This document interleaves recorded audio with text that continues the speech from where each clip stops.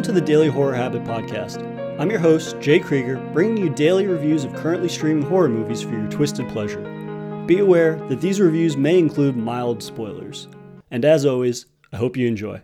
What makes a slasher iconic? What separates one killer from another? The way in which they kill? The mask they don? If slasher series and their titular antagonist weren't defined by these intrinsic character traits, the genre would be a blur of frenzied killers lacking any real sort of identity. To lack this identity would give credence to slasher naysayers who dismiss the genre as mindless violence. And while films operating within the genre are certainly violent, they're rarely mindless. Often these films are birthed out of real-world sentiment in addition to a director's need to scare the hell out of their audience. And for the countless numbers of mass killer slashers, no other film has aged quite like Tobe Hooper's sun-scorched masterpiece, The Texas Chainsaw Massacre. Over the course of the next 7 weeks, I'll be reviewing each entry in the evolving and shifting Texas Chainsaw Massacre series. I'm incredibly excited given I've only ever watched the first two films and the 2003 remake. There's a whole lot of Leatherface and the Sawyer family stories I'm unfamiliar with, and I'm excited to experience more of the cannibalistic mania that Tobe Hooper and Kim Henkel created. But let's start at the beginning. Released in 1974, The Texas Chainsaw Massacre is a backwoods trip to hell.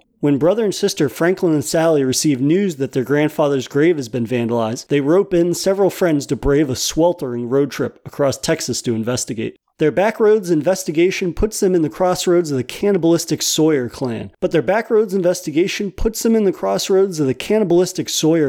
Who unleash their skin mask-wearing, chainsaw-wielding son Leatherface upon Sally and her friends. Now, the teens must brave more than the heat if they want to leave Texas with their skin intact. As with any film worth its salt, the idea for the film didn't come overnight. Written by Tobe Hooper and Kim Henkel, the film was almost about something entirely different. Hooper said in an interview with Texas Monthly magazine, "Before I came up with the chainsaw, the story had trolls under a bridge." I personally couldn't believe this. I would bet most of us assume that crafting a story is very clear-cut, when the reality is, even the most simplistic premises have lived several different lives across numerous scripts. The film's now iconic title also wasn't decided on until a week before they began filming. They originally bounced around a few names such as Head Cheese, Stalking Leatherface, and simply Leatherface, before finally landing on The Texas Chainsaw Massacre. The film's final title grabs the audience by the shoulders with its strange and savage overtones.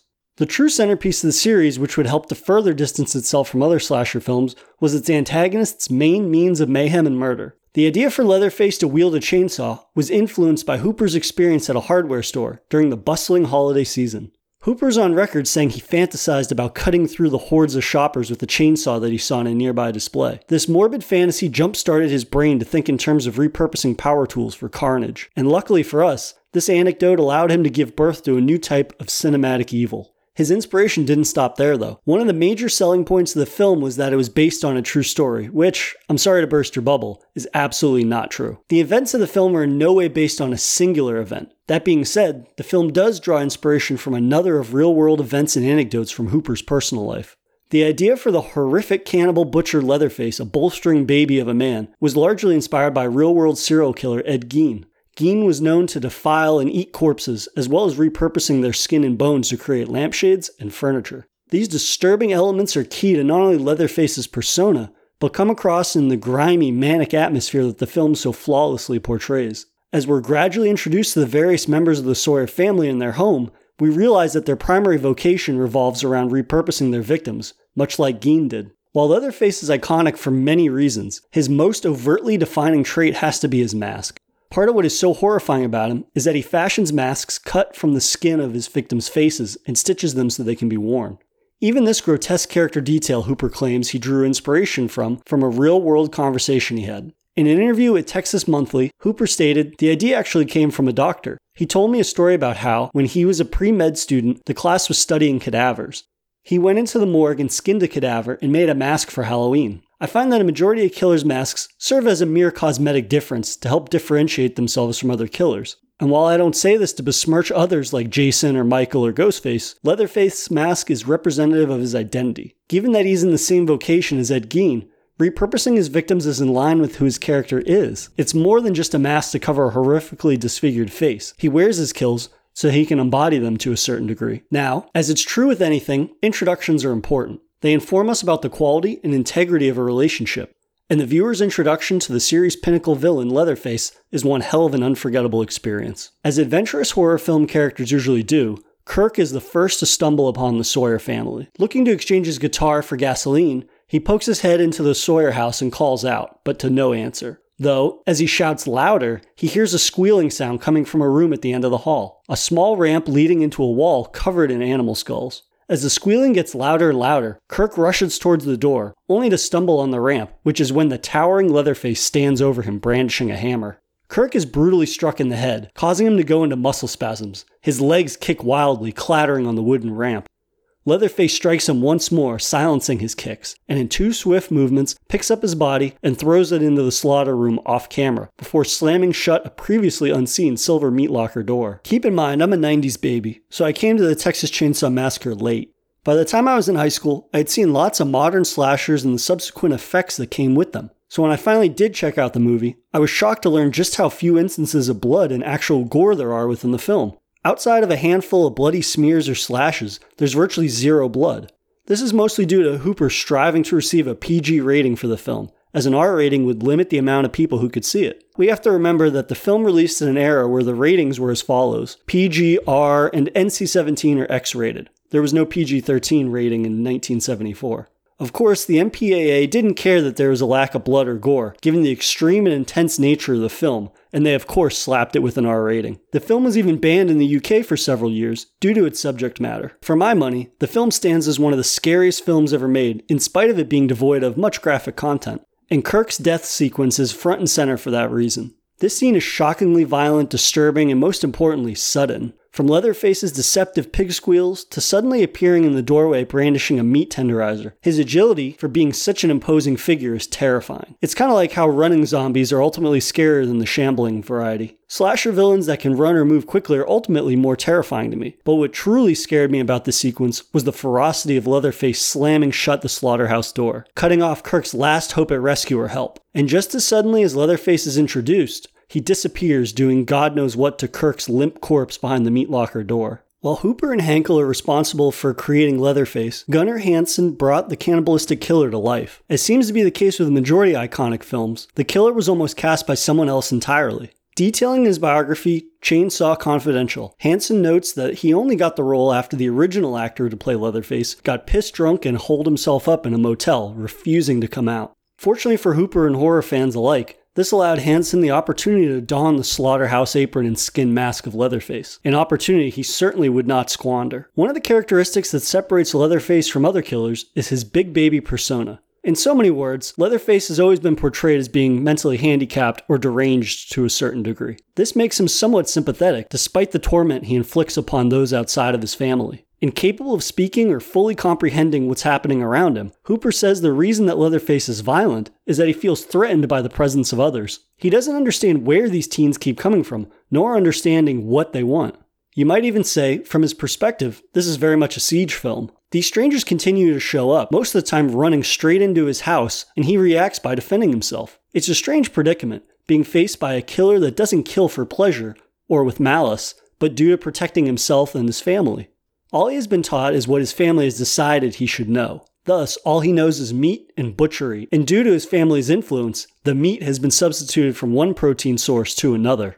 To help him embody Leatherface's mental capacity and subsequent movements, Hansen did 2 days of observation at a residence school for people with mental handicaps. While today this would most likely be met with some harsh criticism, to say it didn't impact his role would be categorically untrue. He captures Leatherface's savage yet clumsy movements and babbling to a degree that never feels performative. You can actually feel Leatherface's fear in a number of scenes, especially after he kills Jerry, as we see him scurry around his house, peering through windows terrified at the notion that more people will intrude upon his house at any moment. Part of what makes the film's antagonist so horrifying is Hooper capturing the genuine terror and atmosphere of the film. For the most part, Hooper wanted Hansen to stay away from the rest of the cast, so that way the first time they saw him, they would emote genuine fear. In particular, Jerry's death scene, where Leatherface once again springs upon an unsuspecting character with a meat tenderizer, was supposed to fall backwards, but when he saw Hansen in his costume for the first time, Jerry ran screaming through a door and off the set. There was also an instance where a crew member's small daughter wandered onto the set, and got one look at Hansen and ran away screaming. It wasn't just his appearance that displeased the cast, but his putrid scent. Given the film's initial micro-budget of $60,000, they could only afford one Leatherface outfit, and thus didn't dare to have it washed, for fear of it being destroyed or discolored, which could be a continuity nightmare. The result being that Hansen was sweating in that costume for 12 to 16 hours a day, for every day over the course of the 32-day shoot. Given that the temperature that summer was consistently in the hundreds, yeah, you could say it was probably pretty fucking rank by the end of that shoot.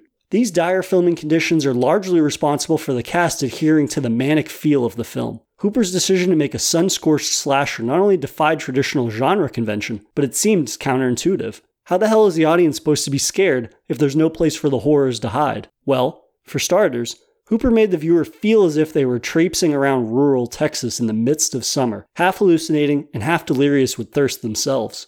The opening shot of the film does a tremendous job of building this sense of unease that sticks with me the entire film. After a brief news-style monologue intro, the film opens with a camera bulb flashing, illuminating several decomposing bodies. The suddenness of the periodic illumination of corpses is overtly disturbing, but it's the haunting echo of the camera bulb flashing that truly unnerves. Often Hooper's film style and Leatherface himself are the main praise the film receives, yet I seldomly hear anybody talk about the stellar sound design. Moments such as when Pam stumbles into the Sawyer house, trips and falls into a pile of animal fur and bones.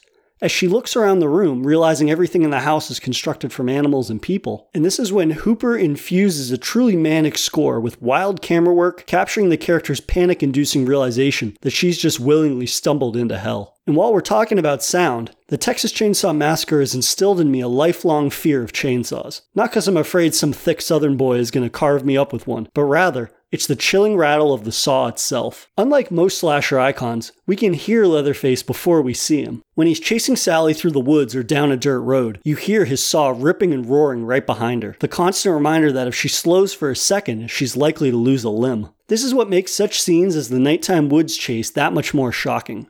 When Sally and Franklin are attempting to find the others, Leatherface pops out of the bushes and carves up Franklin, who screams in agony. Now, Sally must maneuver through the twisting woods in an attempt to escape. While we see glimpses of Leatherface chasing her, the roar of his saw is ever present and dominates the scene. Hansen has said that the true challenge of that scene was the combination of it being a night shoot and his mask cut off his peripheral vision. This caused him to actively trip while running, launching his saw into the air, landing only inches from his head. Which wouldn't have been problematic had it been a prop chainsaw, which, of course, it wasn't. The extreme conditions with which the film was shot under have been highly detailed by the cast and crew alike. 100-degree shoot days, grueling 17-hour shoots, and the infamous dinner scene being the most savage of the scenes shot for the film. This is one of the few films that's grown even more uncomfortable to watch after learning that a majority of this scene wasn't really acting. Rather, the actors were living it for real.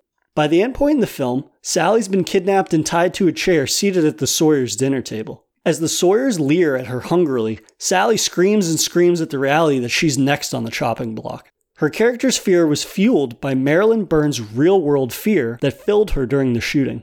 In an interview with Hansen for his memoir Chainsaw Confidential, Burns said, "You scared me to death. I didn't know you really at all. And by this time, you're not sure if it's real or a movie. And snuff films were just coming in at this time, and I'm thinking, this is too real. The leering when you started coming at me, that was really, really scary." This fear was also fueled by a grueling 26 to 27 hour film session trying to get this sequence just right. By this point, Burns was no stranger to stressfulness and physicality of the shoot. She'd be covered in bruises by the end of some scenes, especially one in which Daddy Sawyer, played by Jim Sydow, was supposed to beat her around the head and arms with a broom handle. When it came to the dinner scene, the entire cast and crew were essentially manic in their wanting the hellish shoot to end. So much so that many stated they weren't really acting at this point. The craziness of the characters came naturally as they were all well past their breaking point. Things truly turned even more sour when in a scene when Sally was supposed to have her finger pricked by a knife so that Grandpa Sawyer could drink her blood, the trick knife paired with a blood tube wasn't working. By Hansen's own admission, fed up with waiting to wrap the scene, he removed the tape on the knife, which was there to avoid really cutting Burns, and slit her finger open for real. It's incredibly disturbing to learn that a moment of real violence occurred while depicting supposedly fake violence. This entire scene is the perfect culmination of what separates the Texas Chainsaw Massacre from other slashers. Hooper's making the sweaty, rank, and manic energy of the characters and events unfolding palpable for the audience. It makes for a disturbing and uncomfortable watch every single time I watch it, and to be honest, I find myself watching it probably every other month. It's rare in rewatching a film that your initial reaction to it is replicated with every viewing. And yet, with Texas Chainsaw Massacre, much like Burns said, at some point you forget whether or not this is a movie or a snuff film. It isn't just what is depicted on screen, but the way in which it's captured. Hooper knew how to take the insanity of the events and present them in an incredibly raw way. Not raw in the traditional sense of this movie looks rough, grungy, and old and dirty, but through its strange use of sound and camera manipulation that elevates the insanity to new, unprecedented highs. This is largely what makes the film timeless and an inspiration to filmmakers of all genres, not just horror.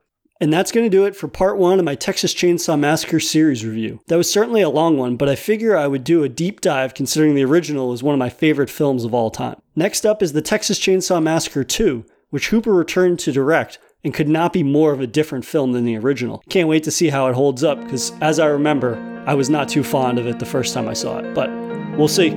Thanks for listening to another episode of the Daily Horror Habit podcast. If you enjoyed this episode, please subscribe to Daily Horror Habit on your preferred streaming service, and follow @Daily Horror Habit on Instagram or @Daily Horror Pod on Twitter.